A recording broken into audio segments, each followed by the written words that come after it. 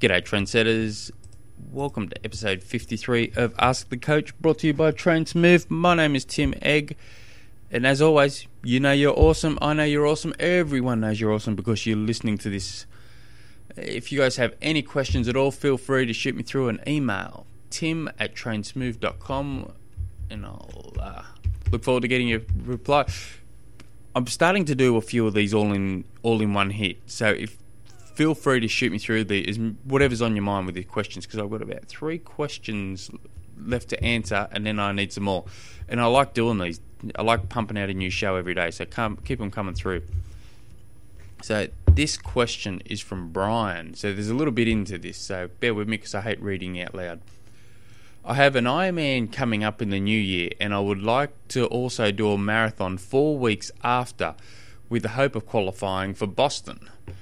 What would be the best way to structure my training between Ironman and the marathon? That's a cool question. So we all know we hit this peak, and some people really struggle to hold that peak for a long period of time. Some people can stretch it out 6 weeks or so. You see take pro cycling. A lot of these top-end pro cyclists are able to stretch their peak out, so to speak, a fair way. Now,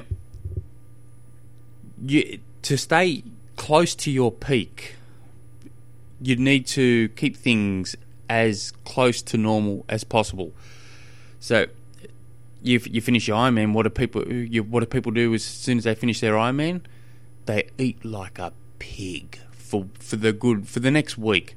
You can't do that. You've got to stay on point. Any big change in anything will take you out of your peak, so to speak. And I'm using the word peak because that's where you want to kind of hang. So all of a sudden, you need to try and keep your weight where it is. You need to trying to keep everything as is.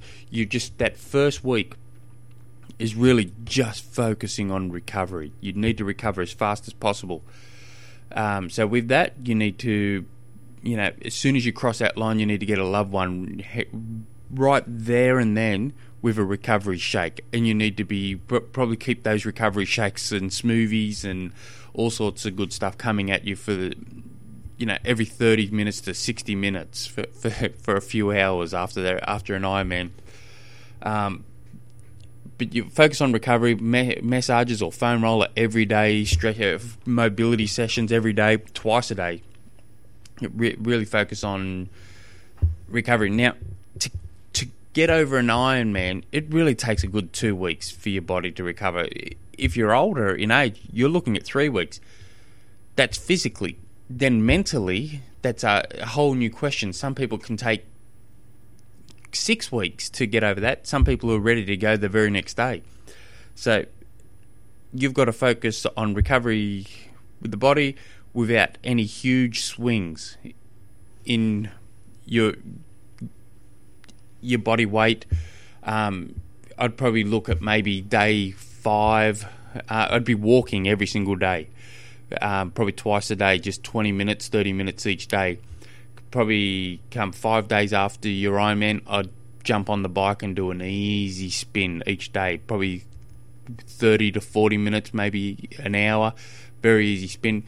And then come Sunday, I'd probably start bringing my training back, and use that week to slowly build.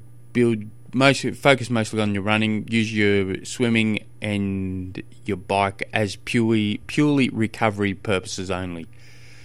And you've basically got the endurance there. It's just a matter of keeping what you have. So as long as you don't make any big changes in anything and focus on recovery, you should be fine. But I'd be using that first week purely recovery, second week slowly build up, third week get into a good groove, focusing on the Boston. Week 4, start tapering it off, and try and repeat what you did at Boston. Mate, send me through an email on how you go, because I'll be super keen. If you want, you can also shoot me through your program, write it all out. Shoot me through an email of your program. I'll have a look at it for you.